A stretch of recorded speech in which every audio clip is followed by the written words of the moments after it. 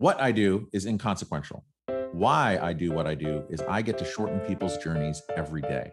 What I love about our hospitality industry is that it's our mission to make people feel cared for while on their journeys. Together, we'll explore what hospitality means in the built environment, in business, and in our daily lives. I'm Dan Ryan, and this is Defining Hospitality. Today's guest is a travel expert and educator, an entrepreneur deeply committed to inspiring and empowering people to live deeper, richer, and more fulfilling lives, co-founder of Afar Media. Ladies and gentlemen, Joe Diaz. Welcome, Joe. Thank you. Excited to be here. Thrilled to be talking about this today. I'm so excited to be here too. And one of the ways that I found my way into this whole podcasting thing, I was doing the Independent Lodging Congress IG Live interviews, and I feel like they just really got started at 30 minutes. So this longer format of podcasts is just really refreshing to me. I get to go a little bit deeper, and I'm just so glad you're here. I'm excited to be here. It's we're going to be covering a lot of things that are near and dear to my heart. And so let's do this. Yeah. So when we started, when we approached that 30-minute mark, you were, what I saw really lighting you up, and then we had to end it to respect everyone's time, was, just this idea of bringing responsibility into travel, right?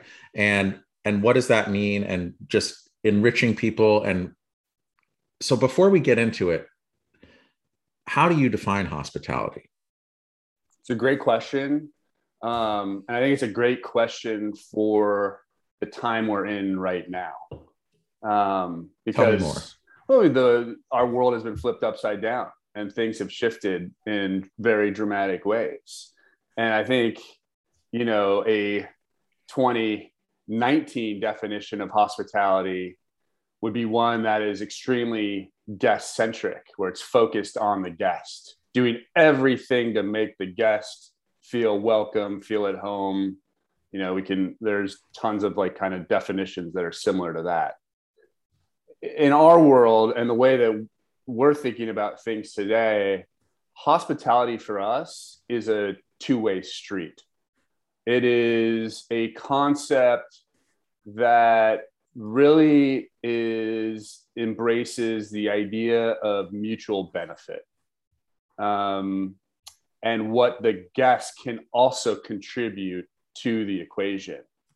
I think JFK, his famous "ask not what your country can do for you, ask what you can do for your country." Similar, ask not what your travels can do for you, ask what your travels can do for the communities where you're traveling and the planet in which we are living. And we know there's tons of scientific research that shows us that when humans give of themselves to things that are bigger than just them, like those vibes, those good, positive vibes are infectious. They infect the person receiving, the person giving, and the people that are standing by watching. And I think that's been kind of the evolution for us in our company, is when we think about what Afar was 10 years ago and why it was founded on this idea that travel, when done in a curious, open-minded way, where you're willing to get outside your comfort zone and stretch yourself, that kind of travel, that spirit, that mindset transforms the self.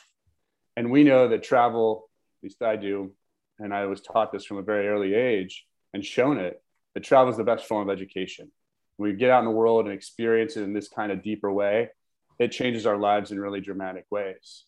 That's really what Afar has been really focused on, is inspiring people to live these deeper, richer, and more fulfilling lives. I think the shift that has happened now since COVID and since everything we've seen with these equality movements going on all around the world is that there's more to it, that when you actually go out and travel the world in this way, that there is so much untapped potential to make sure that travel you can leverage those experiences to really make a deeper impact in the communities where we're traveling, making sure that the money stays in those communities, the places you're traveling are supporting those communities in important ways, and that the travel that you're doing is making the least negative impacts on the planet as possible. So it's really flipped.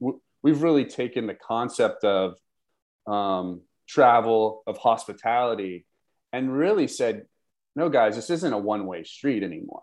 This really needs to be a two-way street because we see just how connected we all are in this world.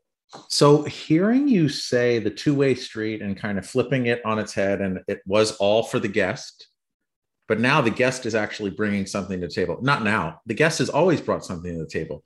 And what's jumping into my mind is this idea of that show White Lotus, where if that was the old model, doing everything for the guest and all the bad actors and all the bad stuff that comes along with that, now it's like, hey, the guest actually is bringing so much. Like, how can we tie them all together and create an impacting experience for everyone, the people providing the hospitality and the people receiving it?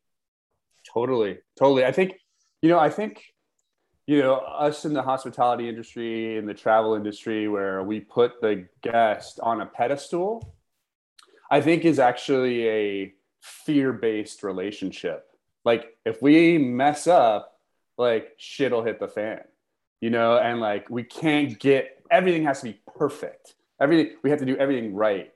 And that fear creeps in and creates this, I don't know, it creates these constructs, these limitations. And I think guests actually, when you truly get to what they're really looking for out of any given experience, I really feel like it's deeper connection to the place that they're visiting, primarily through the people that are involved in that experience. And so and especially as you get to kind of like higher level or more affluent type of travel, there's more of that fear there. And, at the end of the day, I think those guests are humans too. And arguably they've been in more of a bubble than any other folks. And so breaking them out of that bubble is actually a very refreshing, rewarding experience for the guest. So it's being able to remove the fear out of it. And it's almost like I think of it like my mom was in the hotel business for 25 years. So she always talked about the difference between the front of the house and the back of the house. And those are two very different houses under the same roof. And the guest is never to see the back of the house. It's only the front of the house. And I really think that can be disrupted. I think secretly guests really do want to see the back of the house. And the more that you can show them that and give them access to that, the deeper connections are made to those experiences, and it's sticky and it brings them back. And that's what gets them talking. And that's what makes them feel like humans. And that's where you get this mutual benefit. So this has come up in a couple of conversations, one of which was with a friend named Arnie, who's like a huge culture guy. It's like corporate culture, like how do you build it? How do you do? And he said, look, if you want to know how the hotel really operates, what's happening in the back of the house, go see that, go show the guests what's going on there, bring them back, bring them on a tour. And it's also interesting because Hilton calls their back of house the heart of the house.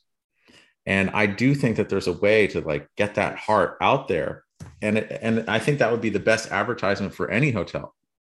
Yep. It's having confidence. I think, it's confidence, and it's a desire to move from what I think is still the relationship between guest and hotel or hotelier feels still like a very codependent relationship. Like the worst of each kind of can come out, and like 1 + 1 = 1 in a sense, where each party's giving up 50% of what is inside. And how do you really shift from this codependent relationship to a relationship that, like, the Stephen Coveys of the world, 7 habits of, successful habits of the world's best people. Like, how do you go from a codependent relationship to a relationship based on interdependence, where now you're allowing people to give the best of themselves and bring more to the table than they ever could, and making that 1 + 1 = the proverbial 3. It's good for the guest. It's good for the hotel. it's good for the place where that hotel is. That's actually ties perfectly into recently I was at this independent lodging congress meeting out in Brooklyn, and one of your colleagues, Laura Redmond, was there, and she was on a panel with Ben Pundal from A Hotel Life. Yes. And he was asking, like, what are you covering? There were a couple of different journalists, like, hey, what are you covering in the future? And she said, like, at Afar, they want to cover how travelers can be more personally responsible. So, my feeling is that traveling, okay, there's a certain level of anonymity when you're traveling, but it doesn't give you authority to be unkind or be an asshole, right? How can we all be better citizens when we're traveling? Totally. I mean, it's a great mindset to be able to walk out your front door every morning knowing that what you're doing is not only good for you, but good for others too. And the sense of like, look, my actions reverberate. And so it is important, at least for us at Afar, to recognize that we all have to take responsibility and ownership. And if we don't, we'll just keep getting what we got. And so that is a very important value for us at Afar and for our audience. We talk about this a lot. Afar is like the tagline now is travelers who care.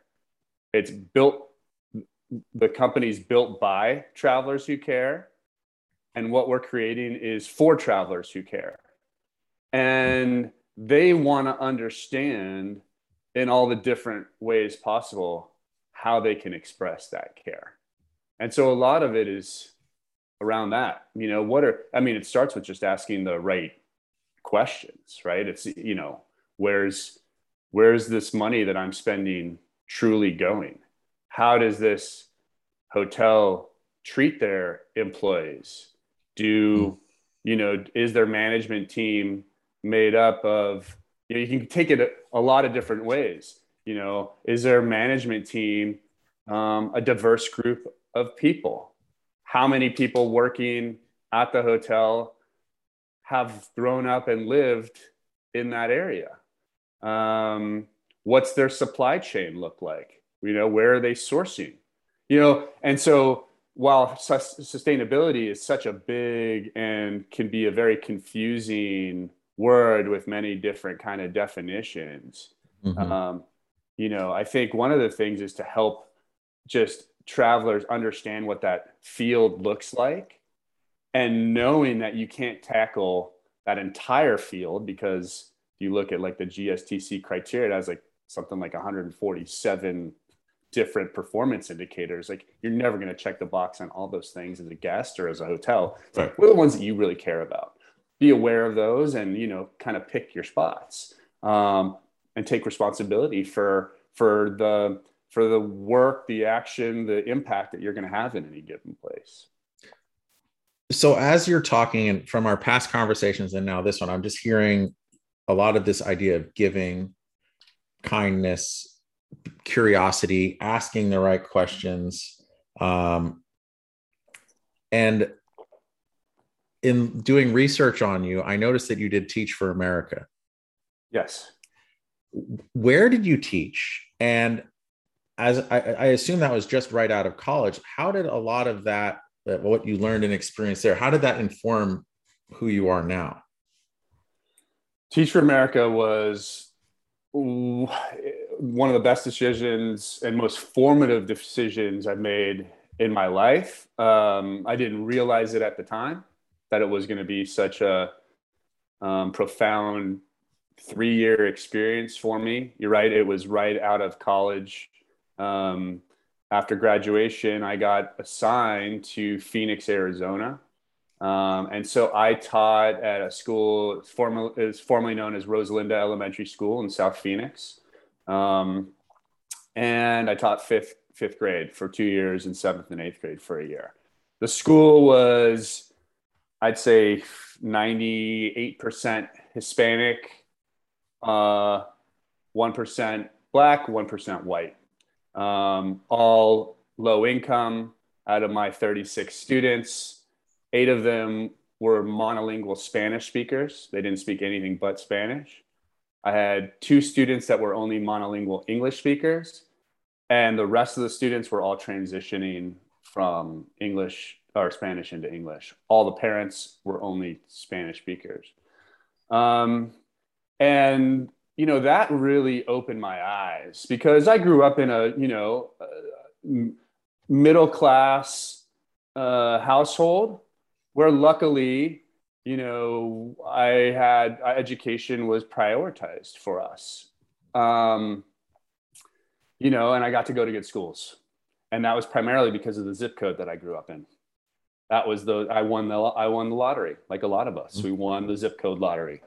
And where I taught in South Phoenix, Arizona, at 12th Street and Broadway, those kids did not win the zip code lottery, and so to be able to see the education gap between have and have nots, and how much of that is just chance, really had a deep impact on making sure that we give all kids the opportunity to access high quality education. And that's not the case. Yeah, one of the reasons why I wanted to bring it up is you mentioned JFK and asked not what your country can do for you, but what you can do for your country. And it reminded me of the Peace Corps. And I know the Peace Corps is still out there, but I feel it's international. It's not kind of lifting where we stand, right? And because we're here, and Teach for America, I have some friends that have done it, and it's impacted them all profoundly.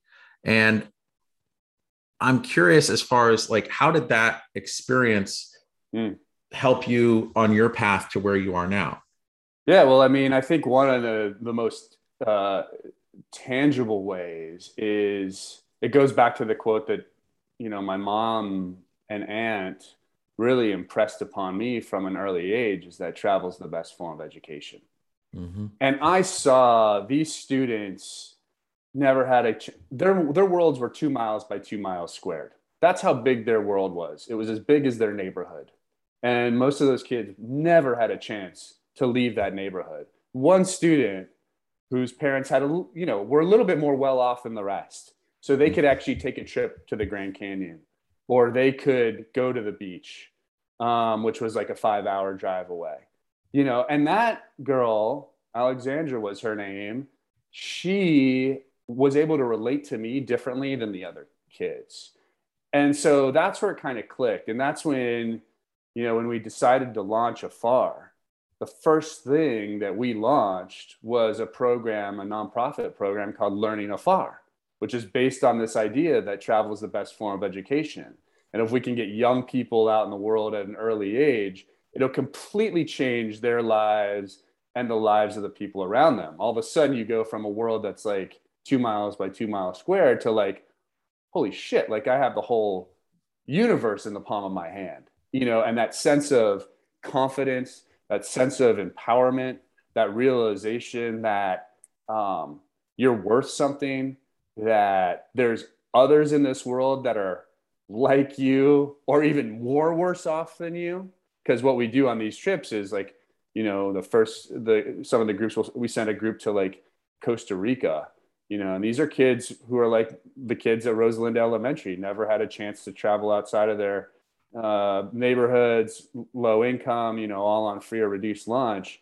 And to be able to get them to go to a school in Costa Rica and paint the school and donate books and read to the kids and see how they live, like it just peels the blinders back. And then some of those kids today, I mean, our first group of kids that we sent in 2009 from a school in Oakland, 2 of those students are now teachers at that school in Oakland. Talk about, wow, a life-changing experience that you can now directly tie back to what's the impact that they're making on the community that they're living in through the power of travel. And I think it just beautifully expresses how travel can be such a transformative experience, not only for the self, but for others as well. So when you think about the impact that travel can have positively for the traveler and the giver of hospitality, or the host, if you will, and as you at Afar are thinking about the content you're creating to those people who want to impact and be impacted, how do you guys generate your ideas, and how are you coming up with the content, and how do you maintain such, I guess, like thoughtful curation of the content that you're doing? I love your questions. They're deep, and I think it first starts with values. What do you believe? What's your vision for the future of this world? How do you want people to treat each other? How do you want to feel? What kind of behaviors and values do you need to have to make that happen? And so, this, we think, diversity and equality, equal act, all those things are really important. So that's where it starts, is values. But then how does it really happen? And I think one of the biggest changes we are making, and are just in the very early stages of, is thinking about who are those pool of writers and photographers that we're tapping into. And if you look at the bylines, or the contributors page in earlier versions of the magazine, you're going to see a lot of the usual suspects. It's the proverbial white guy from Brooklyn who's a travel writer that we send out. And so we got a very, even though we came in with a very different approach, and I'd say people noticed that off the bat, over time, it still felt like we were only really representing one narrow slice of a perspective. And so one of the big things that we've done in this year, and this is really kudos to Julia Cosgrove, our VP editor-in-chief, and Laura Redman, our director of digital content, and their teams, is to say, hey, and this is not easy to do, is to start to create new pools of contributors with different backgrounds, and different ethnicities, and different definitions of gender. And so by doing this, like, we just hired a new executive editor we're thrilled about. We're taking a leap, but we've got confidence. She lives in Nairobi, Kenya. She's based there. So, and she doesn't really come from travel. She almost comes from like a public health background and science background. So who she has is her writers and her contributors and her, use the word Rolodex. It's like we're talking 1985, but her Rolodex are people that we have never had access to before. And that's where those changes really, where the rubber meets the road. It's doing the hard work of branching out of your bubble. And we at Afar, especially after the summer that we had last year with all these, killings of murders of innocent Black people and people of color, is we said, Jesus, like, how do we step up? How do we do better? And so we had to really do these, and we're not there yet. We're just starting to really churn, but like making these very structural shifts in our company and putting things down on paper that resonate with the entire group. And the first step there was, let's create we're going to change our company to be a public benefit company, meaning it's not just responsible to the shareholders anymore. There's three of us, it needs to be responsible to all stakeholders. Yeah. And that's an interesting shift of this idea of shareholders versus stakeholders. And tell me more about that, because I'm super intrigued by it, because in a typical corporation or company, or there's shareholders and you're doing everything to benefit the shareholders. But I love the idea that we're talking more about stakeholders, and actually you've touched upon it just in the travel experience. But I'd just love to hear about what it means to Afar stakeholders. Who are your stakeholders? Yeah, well, one, we do it because, even though there's, reams of data that says by doing this, you're going to be a better company, more sustainable company, more profitable. All that stuff. Like, that's not really why we're doing it. I'd say why Greg and I wanted to do this from the beginning. It's because it just feels right, Mm-hmm. and it's the kind of place we want to be. So and work and live and interact with. It's how we want to wake up in the morning, knowing that it's not just about us. Even though that can feel good sometimes, it's the short game. So our stakeholders are really, our employees, our independent contractors, our advertisers and partners, our audience. The most important is, they play a role in this too. This isn't, once again, that's a two-way street. That's not just us telling them. It's a two-way street. And I think, you see the other side. And we're no experts in this. We're stumbling along like everybody else. I think our heart's in the right place, and we're open to feedback, and we're open to criticism, and we take a hard look at all those things and try to get it right. Even if we didn't get it right the first time, it's just an ongoing process. And, you see this out in destinations, because there are certain destinations that have just, kept on pulling those golden eggs from the goose, and they weren't taking care of the goose. And you look at places like, Reykjavik or Venice or, Monterey or the Faroe Islands. Like, you see these places, and there is a backlash to tourists and tourism.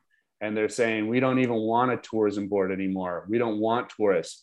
It's because the destination has not been thoughtful about making sure that their strategy is inclusive for all the people that are impacted by the operations of the industry. So that's a really interesting point, because those tourism boards are the ones who are kind of developing strategy. And it's not just if you build it, they will come. They're actually going out and marketing and selling and enticing people to come visit. Are you guys at Afar and your audience stakeholder, are you interfacing with any of those tourism boards? And if you are or aren't, what's a way that you could envision an outcome and a change in a place like that may be overwhelmed and is sick of tourists? Yeah. So, tourism advertising, advertising is like 80% of our business, and tourism advertising is like 80% of our advertising revenue. So, tourism boards are a very important, client and partner of ours. And we interact with a lot of them because they're interested in tapping into kind of, the audience that we have, audience of the world's best travelers. You're seeing, like in any industry, you've got your leaders that come out in front, do things because they feel it's the right thing to do. And that's where they want to head. And they take that leap first. And then you've got your followers that eventually will get there, because if they don't, they'll just be out of business at some point. And so they just need to be dragged along. So we have the privilege of working with, some tourism boards that are very forward thinking on this, and that are really trying to create. Can you give an example of one? I don't want to have sure. ignore others, but give me a great case study about where the future may be going. Yeah. So in different ways, Charleston, South Carolina, highly touristed city for lots of good reasons. Very haunted. It's haunted. I think we could put them in a cage match with Savannah about who has the most haunted city, and New Orleans might be a third too. They all get in that match. But they also have a lot of history and a lot of dark history and a dark past. And Helen Hill and Catherine Doherty and the team at Charleston have really, they do not want to shy away from that. And they realize that is an important part of what needs to come up for all visitors. And that, the romanticized idea of plantation culture is not really what plantations were all about, in the 1800s. These were places where slaves were forced to do work that they weren't paid to do, that they were ripped away from their families, that they were beaten, killed, chased, and had fear struck into them every single day. Like that's what those places were all about. So being able to tell a more holistic story about where you come from is really, I think, it's courageous. You don't always get it right the first time, but that's they are a tourism board that is stepping out and saying, we're not going to keep doing things like the way we did them. And we need to embrace the stories from all of the people that are from here or have been forced to be from here. And so that's one side of it, the cultural people side. You've got other destinations like Asheville, North Carolina, where they get slammed with tourism in certain parts of the year. And so what they're trying to do is create a message that shows how do you come visit this place, not just in, the most crowded, beautiful times of the year, but like there's things to do all year round.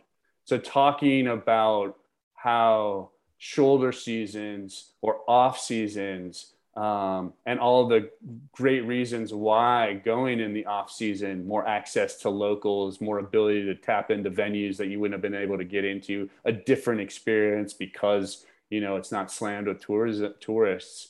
So those are just like a couple of ways that tourism boards are starting to do it. You also see just kind of a third thing, and this is more explicit, is that tourism boards are actually creating like pacts or agreements that they make, or a pledge that they make the tourists sign. So like if you go, really? if you land in Reykjavik, you'll see kind of like right on the wall at at baggage claim, how do you be a good citizen? How do you be a good tourist here? Here are the ways to do it. I want to say there's a small little island in the South Pacific. It might be like Vanuatu, where like the kids of that island came up with a pledge. So ground up stakeholders that manifests into kind of a visa that gets slapped right into your passport. So like right in your passport, you have your visa that is an agreement between you and the locals that was created by the kids, the students of that place. That's fantastic. I mean, freaking powerful. And so these are ways that show how do we create more inclusive, tourism that really brings out the strengths and minimizes the negatives. And we know, like, that's the other thing is like anything we do has a cost. I mean, everything has a cost. There's always costs. So like to say, oh, well, this flight shaming stuff, like they're only looking at the flight shamers are only looking at one side of the equation. They're only looking at the costs of that those flights have borne on the environment per the amount of carbon that we're spewing, emissions that carbon dioxide we're spewing into the air. They're not able to measure the benefits of that travel of each individual person. And so what we want to try to do is show the world that like there's a whole, it's a P&L. You've got your costs and you got your benefits. And what we're trying to do is make sure that the benefits, the impacts that we make in those places outweigh the costs that it takes us to get there, travel there, eat there, all that. And it's a balance sheet too, because, obviously you want the equity and the value to grow over time. Totally. So a question. So so you have these really great examples of the tourism boards and how they're thinking differently, right? But then if you go into the audience, so they're kind of, in a way, they're almost attracting a certain type of guest, right? Or they're turning up the volume on the type of guest that they want, a more responsible guest, a more curious guest, or that's the self-selecting part. And then, but it is all just any person that comes, they want to be aware of this is how you do it. Yeah. Okay. So then back to that original, or the one of the bigger stakeholders of your audience, like tell us about your audience and how are they finding each other? Who is your audience, and how are they finding these kind of lanterns that are out there? Yeah. So the core of our audience, I think of as, it starts with, these are travelers who care. They care about the world. They care about their neighbors. They care about leading lives that are deep, rich, and fulfilling. They're global citizens. They're global citizen travelers, curious, open-minded, want to explore. They want to get their ass off of the proverbial bus tour and sit at the kitchen table. They know that, travel can create a piece of glass between us and the place where we're trying to interact with. And they're trying to, they want to get around that. And, these are, I think of as, and, data shows us these are the world's best travelers. They spend the most on travel. And this is compared to just our other media, other travel media out there. We're number one in the amount that they spend, their affluence, their ability to influence others, and their care for the planet and the places that they're going.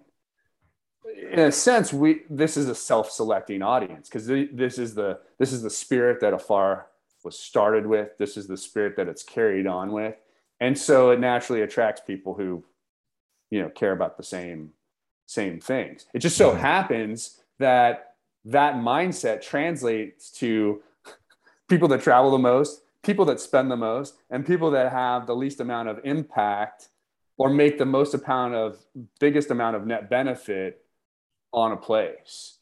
And when was Afar founded? So we're 12 years old now. So we launched in August of 2009. Okay. The reason why I'm asking is, when I hear about the people who want to sit at the table, oftentimes in hotels, there's not or sit at the kitchen table. There's not a kitchen table to sit at. So is there any tie-in to like the rise of Airbnb and short-term rentals and Afar and the impact? I mean, we launched around the same time. I remember having conversations with Brian Chesky when he was, in 2008, when we were sharing. Yeah, he was sharing what he was trying to do. We were sharing what we were trying to do. So, we all kind of launched around the same time. He's obviously gone on to do some pretty amazing things and really help disrupt the industry in a bigger way. So I feel like, at that time, people were wanting to get out of what maybe they felt was more of a stale cookie cutter hotel experience. I mean, I remember talking to hoteliers in 2009 about our concept. And honestly, they would look at us like we had, 4 heads. Joe, what do you talk? Like, you want travelers to get outside the hotel and experience the destination? Like, no. We want them to be in the restaurants. We want to keep them in the hotel as long as possible. And you're just like, holy shit, this isn't going to go well, And now, it's 180 degrees different. They're trying to figure out how to make sure that they're giving the guests the most local experience as possible. They're not shy about getting them outside the hotel. I even had one meeting to just kind of show you how it's flipped, where the GM was like, how about if we lock the doors to the hotel for several hours a day and don't let them come back in? Now he's taking an extreme position to try to flesh out what the real idea might be. But that would have been, you would have been put in the insane asylum in 2009, any GM that had suggested that idea. So going back to 2009, and you're having these conversations and getting Afar up off the ground and building it up, and you hear those, it must have been really discouraging to hear those stories where they want to keep everyone in. At what point did you know, oh shit, we have something here? I think when we started to see the audience start to flock to it.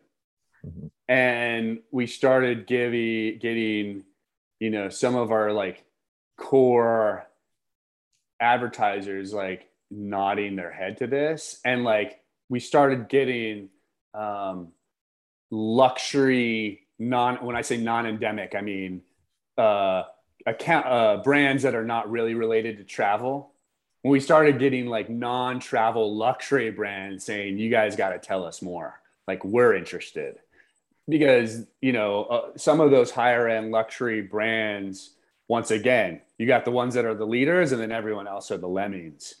Mm-hmm. And so you had like, I remember like our first luxury advertisers were Max Mara and Parmigiani Fleurier. You know, these are watches that are, you know, $50,000 to $250,000.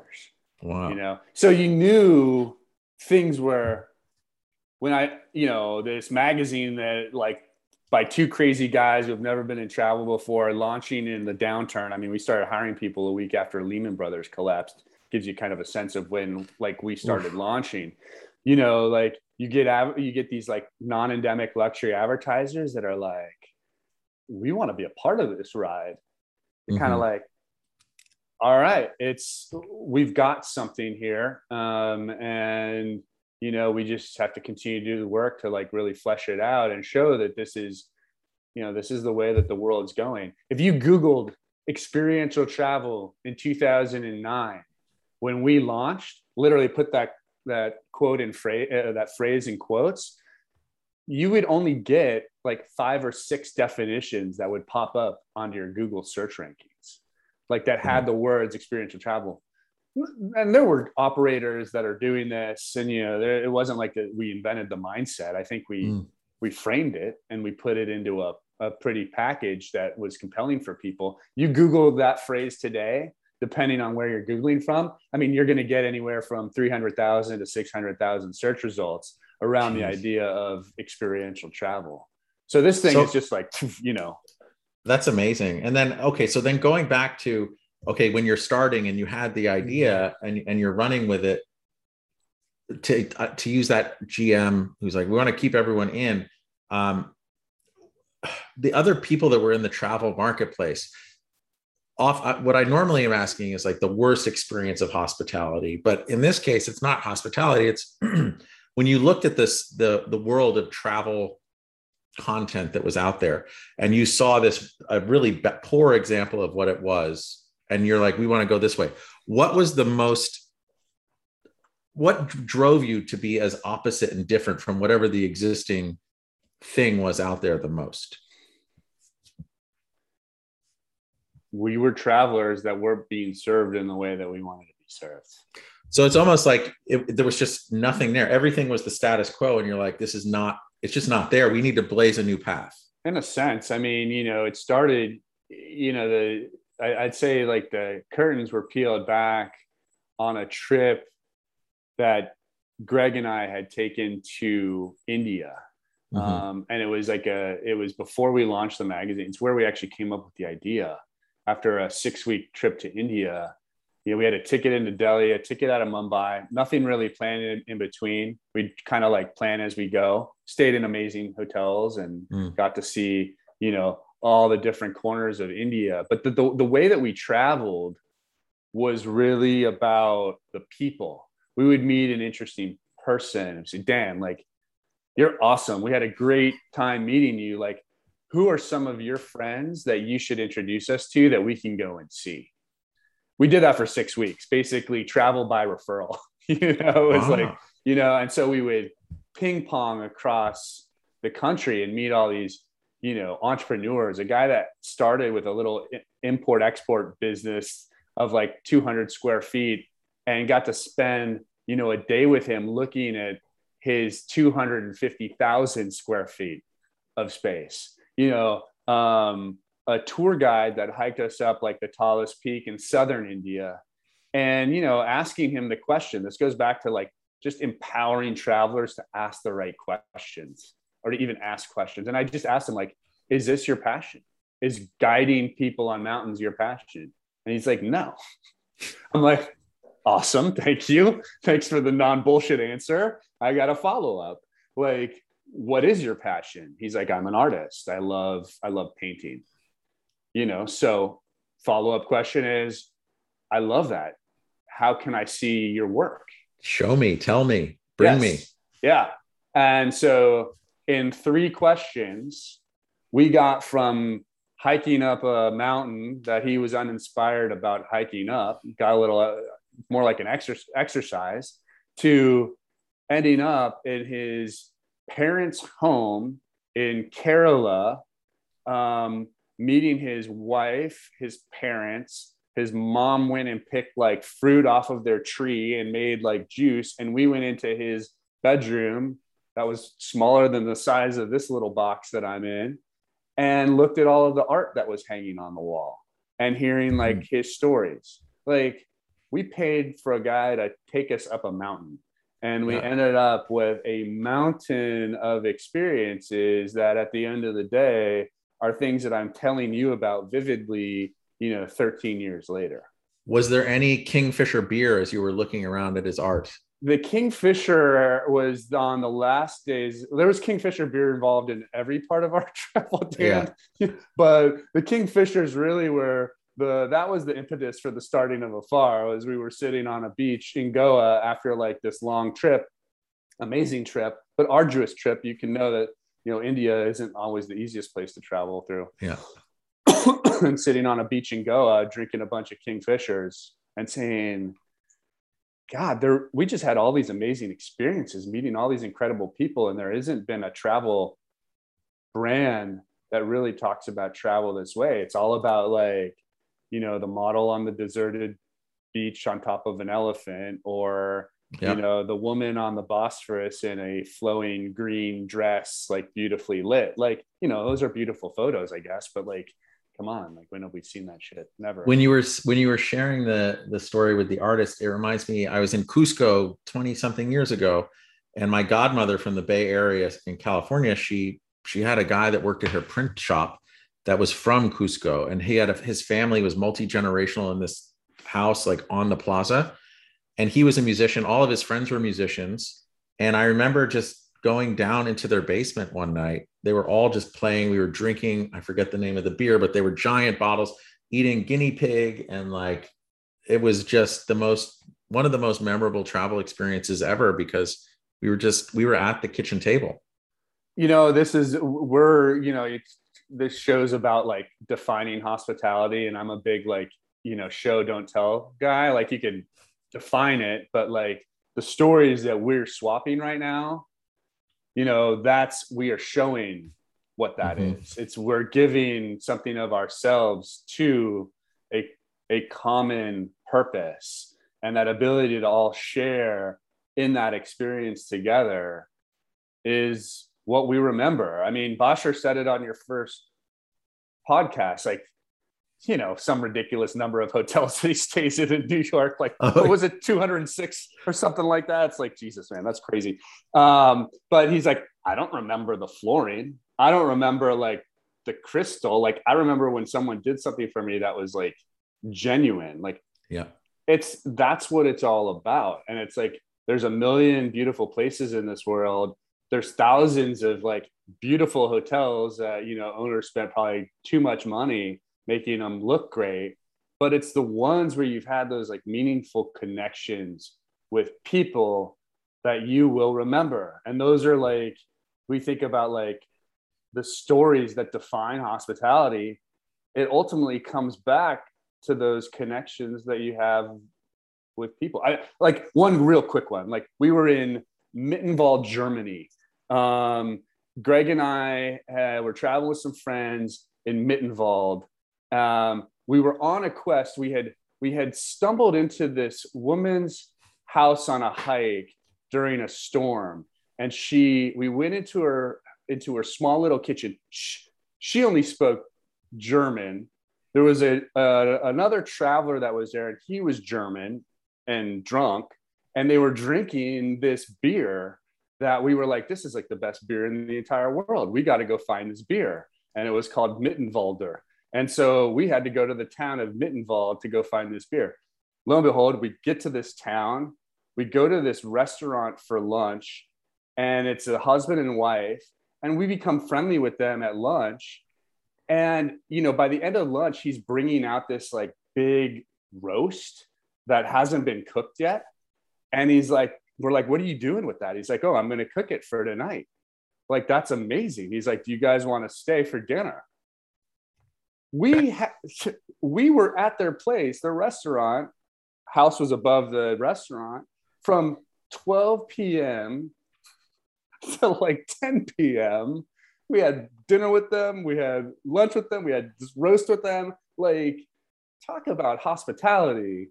Yeah. I mean, the fact that all we did was just be open to the experience, but they offered more of themselves than was expected.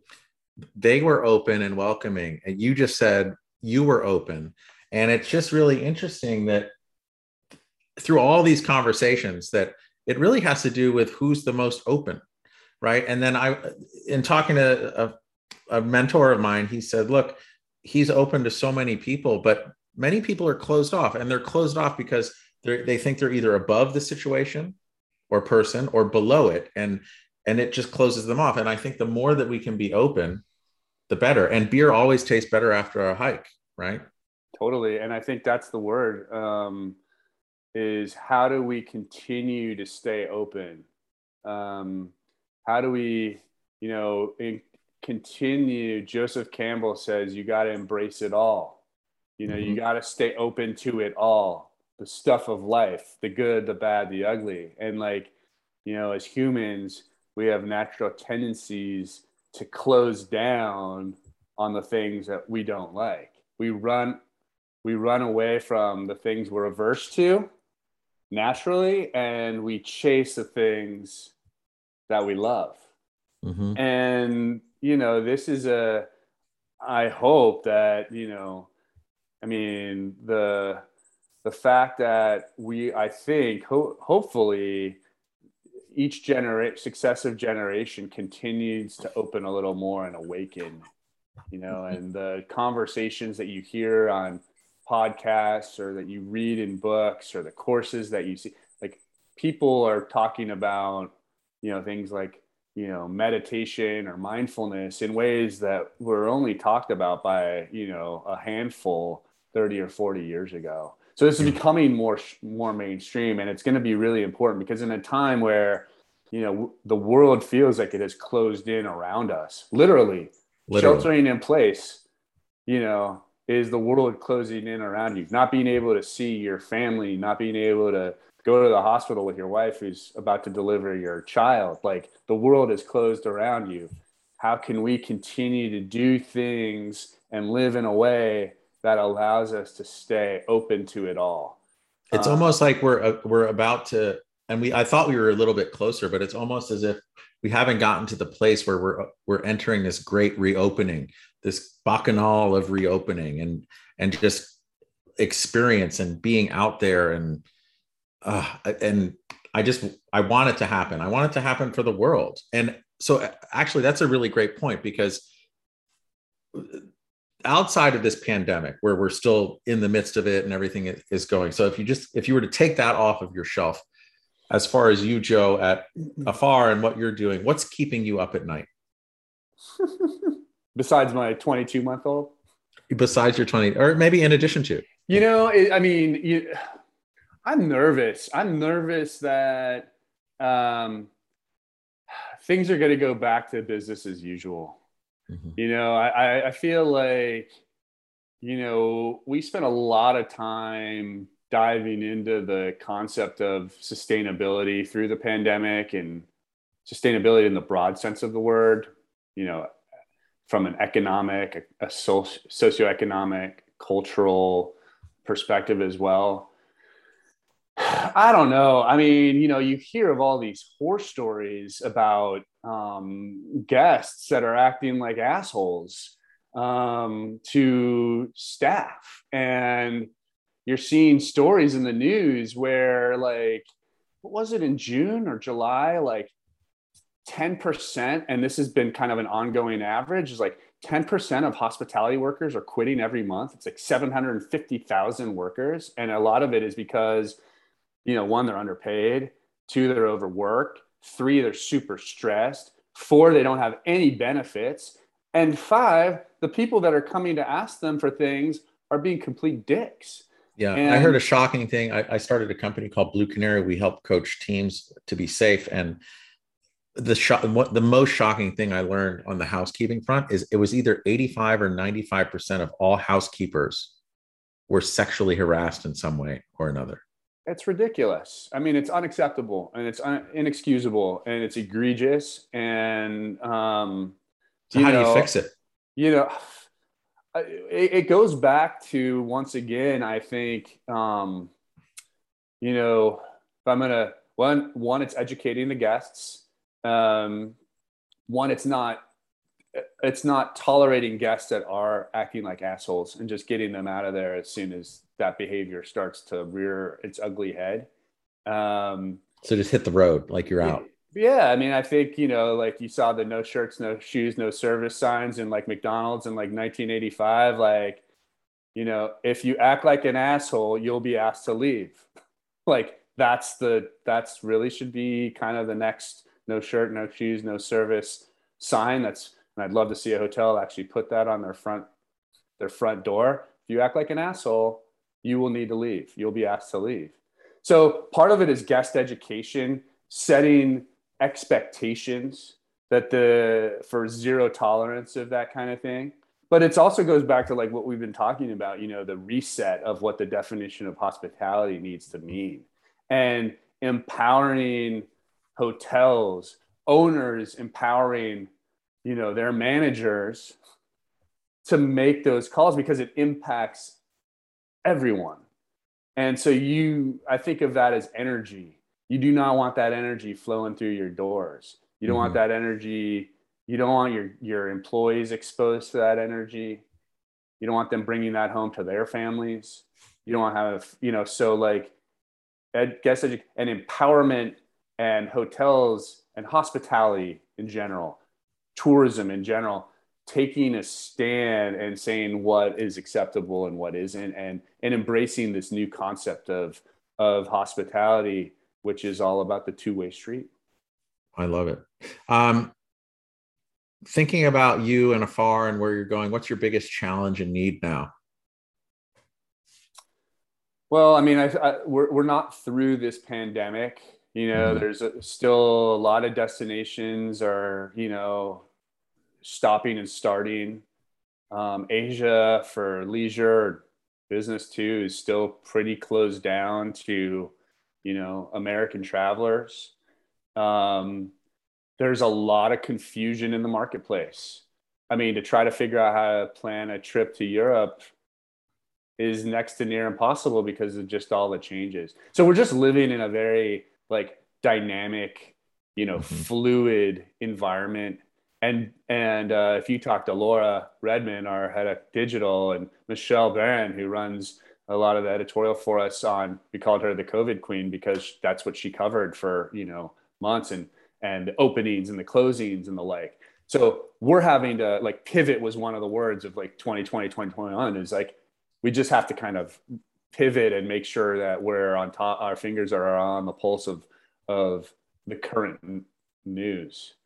It's Uh, funny. There was a woman at that event. What was her name? Victoria Walker.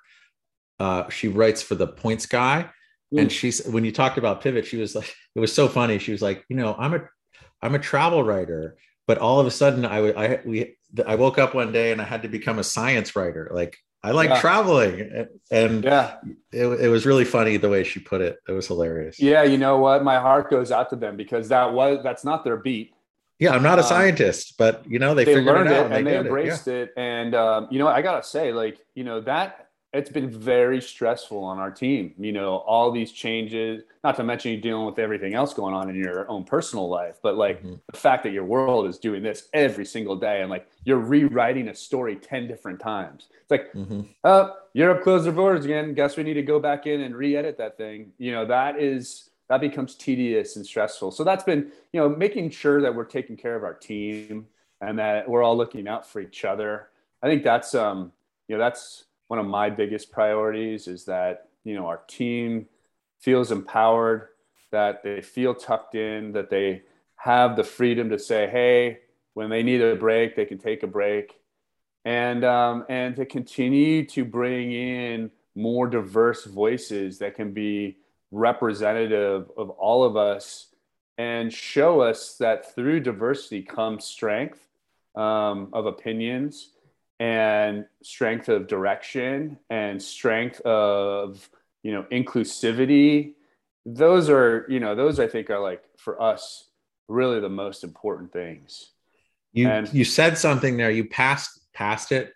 You went past it really quickly, but I think I hadn't heard this before. But to feel tucked in, to feel cozy and cared for like that, that's amazing.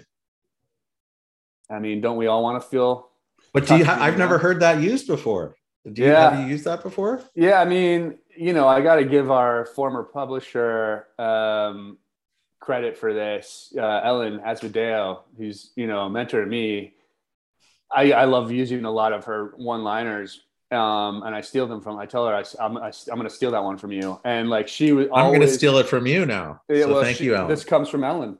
She always spoke about, we got to keep people tucked in. You got to make them tucked in, and like Greg and I being kind of like the hard charging, and she's a hard charger. I mean, she grew up in the Bronx. She doesn't mess around, and she sees something, she goes after it. But like the reason why people love her, not only because of like all the joy she exudes, but she really cares about making sure that people are tucked in. And like, it was a very awesome compliment to have for us, being two, like, kind of type A dominant male energy who didn't care about as much about celebrating. Like, it's just about like, let's get the result. And like, all right, we did that. What did we do wrong on that? How do we learn from it? Let's move on. And she's like, that's not going to tuck people in, Joe. Oh my God, that's amazing. Huh.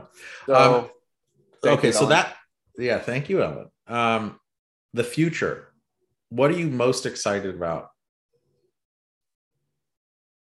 That we have a whole generation of travelers coming up that just, I think, care more, that they're more aware, that their values are more aligned in places that I think will manifest behaviors that ultimately are more beneficial for the planet and its people. So I think we're continuing to see more awakening. I'm extremely impressed by the young minds out there that are pushing the limits. And I'm extremely encouraged by the work that they're doing and the things that they believe in. And I think that gives us hope. It gives us inspiration. And, at the end of the day, it gives us positive momentum to continue to move the ball forward and talk about travel as something that can be transformational for the self, for local communities, and for our planet. And that's ultimately travel needs to have, and tourism needs to have a bigger role at the table. I think it gets shortchanged a lot. And like, the tourism minister is like, the eighth one down on the totem pole. Yeah. It's not like, the foreign minister is like, whatever, like, but like, the minister of tourism, that's like the guy that, maybe made like, a pretty hefty donation to the campaign donation. And now you get to be tourism minister. Congratulations. Exactly. And so that needs to, hopefully that's starting to change, where governments are realizing what a critical role tourism has. This flow of people and goods, and the ability, it's at the hub. It really is at a hub of everything. And so we need to, take tourism and put it on a more important pedestal when it comes to sitting at the table with decision makers at a governmental level. I agree. Talking another conversation I had, it's like, what makes me different from today to who I'll be in 5 years? It's the books I've read and the people I've met, really. And I think that it's not just me, but for everyone. Okay, so let's pretend your current you, the Joe of today, goes back to Phoenix just before you take on your first assignment at Teach for America at, was it Rosalinda High School? Rosalinda Elementary. Rosalinda Now Elementary. called Irene Lopez Elementary, after our vice assistant principal, who was an amazing woman who passed, and they named it in honor of her, Irene Lopez. Oh, she was amazing. okay, awesome. More than you need to know, but I had no, I love. Well, a really good friend of mine, Amika Moran, she did Teach for America in somewhere in Louisiana, and now she's a principal in East Palo Alto. It's changed her life. She's been doing it for years and years and years. So, and impacted. I don't know if there's a scoreboard of how many people she's impacted positively, but it's incredible. But let's pretend you run into yourself before you're going into your first day teaching. Everything that you know today, what advice do you give your younger self before you step foot into that school? Good things take a long time to happen. And, and there is a force in the universe that Albert Einstein called the most powerful force in existence. And he said that's the power of compound interest. And compound interest is really a combination of like, you know, dogged, incremental, consistent effort applied. And if you can be, you know, if you can get after it, you know, consistently every single day, that will create really amazing results. And so to understand that if you really want exponential growth, like I was taught on some of my meditation retreats, these really grueling, like 10-day Vipassana silent retreats, like you'll spend 11 hours on a cushion, and like all the teacher says is, all right, keep working, start again. Keep working, start again. Keep working, start again. And that notion, I don't think is something that, you know, I think the downside of this the generations coming up is like we've gotten used to the press button comforts. Like you can just click it on a phone. It's easy. Staples, just hit the red button. It's easy. No, like the good things take a long time. And, you know, that was like advice that my mom had given me in my high school yearbook. Never existed a person who lived a life of ease whose name is worth remembering. And that's, you know, good things take a long time to happen. And compound interest is the most powerful force in the universe. And so if you apply, you know, this get after it consistently approach every single day, that's pretty darn good. And if I would have like really done that with like my investing when I was like 21 years old, just put it into no fee index funds that mark to the S&P, the NASDAQ, and Dow, you know, 25 years later, you would be in a different place. So I think that's nice to reflect back on and share that with others. Jack Bogle, the founder of Vanguard, is standing up in his grave right now and thanking you. And Ben Graham, and they're doing a high five. They're doing a high five. I'm always amazed that such a simple concept of compounding interest was always so mystifying to Albert Einstein. And I've been thinking about that a lot recently, and it kind of ties into the books we've read and the people we meet. I think a really more powerful concept than that is also the idea of compounding relationships. Mm-hmm. And the more collisions that we have interacting with people in meaningful ways, I think that's the stuff that really changes the world as well. Well, that's the compounding principle. Definitely, you know, it applies to numbers pretty easily, but it applies to what I call soft, you know, the things that are less tangibly defined, that are harder to put your fingers on. It applies to those as well. And when you realize it is when you're stuck and you go to make a call and you have the opportunity, you know, you can call 20 people that'll come to your aid, or the other side is I'm going to call one person and cross my fingers that they're going to be willing to help me, Yeah, And so totally. that's where that comes to life. Awesome. So Joe, where can people connect with you? How do they find you? Yeah, well, obviously, they should go to afar.com. I'd say they could, sign up for our daily newsletter called Daily Wander. That's an awesome way to just get our content coming to you every single day. It's free. We're on all the social channels, Afar Media on Instagram and Twitter and Facebook and the like. And then, I haven't spent as much time on social, but you can always hit me up. Twitter's probably where I spend like maybe most of my time. And I'm Joe Diaz Afar, at Joe Diaz Afar. And yeah, or just shoot me an email, Awesome. joe@afar.com.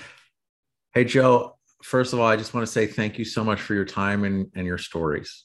I love just chatting with you. It makes, an hour feels like, 10 minutes, and you ask some thoughtful questions that I think, gets people thinking. And that's part of, I think, why we need to be here. And I celebrate your work, and I'm grateful for it is you ask great questions, and great questions help people come up with come up with great answers.